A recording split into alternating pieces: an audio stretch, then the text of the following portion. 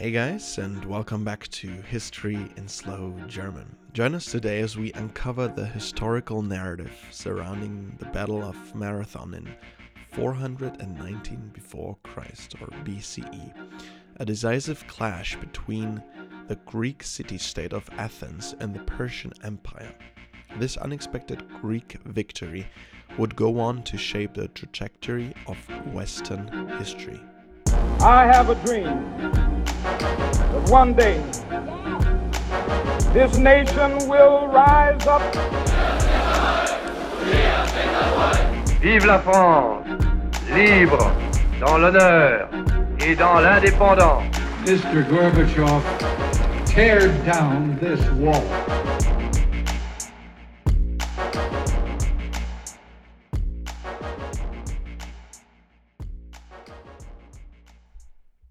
Die Schlacht von Marathon, die sich im Jahr 490 vor Christus abspielte, BC, war eine Schlüsselschlacht zwischen der aufstrebenden Stadt Athen und dem mächtigen persischen Reich unter König Dareios I. Der Konflikt entstand aus den Spannungen zwischen den griechischen Stadtstaaten und dem expandierenden persischen Reich, das seine Macht über den östlichen Mittelmeerraum ausdehnen wollte.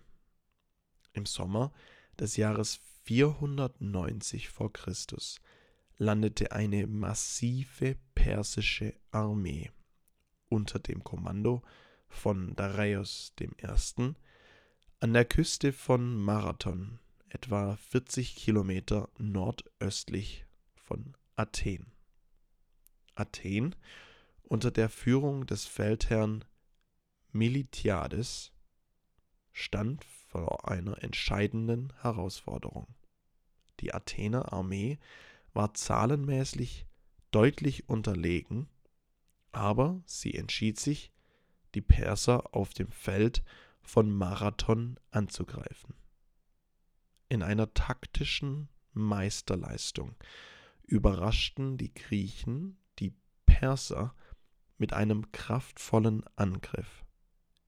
Die griechische Phalanx, eine Formation schwer bewaffneter Infanteristen, zeigte ihre Effektivität. Trotz der zahlenmäßigen Unterlegenheit gelang es den Griechen, die Perser zurückzudrängen und einen überraschenden Sieg zu erringen.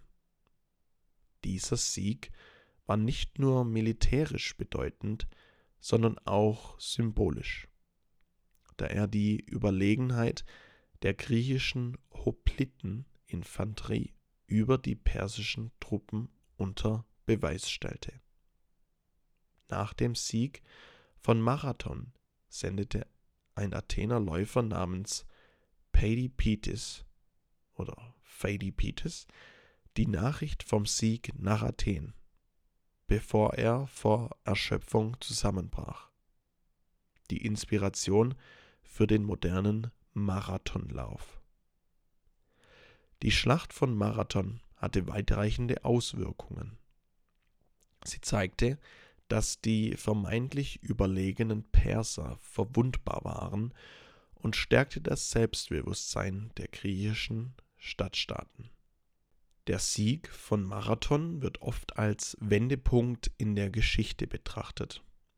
Er inspirierte nicht nur die Griechen, sondern beeinflusste auch die Perspektive auf die Macht der Großreiche. So endet unsere heutige ausführliche Episode über die Schlacht von Marathon im Jahr 490 vor Christus. Ein überraschender Sieg, der die Karten der antiken Welt neu mischte und die Grundlage für die Entwicklung der westlichen Geschichte legte. Vielen, vielen Dank fürs Zuhören und bis zum nächsten Mal bei History in Slow German.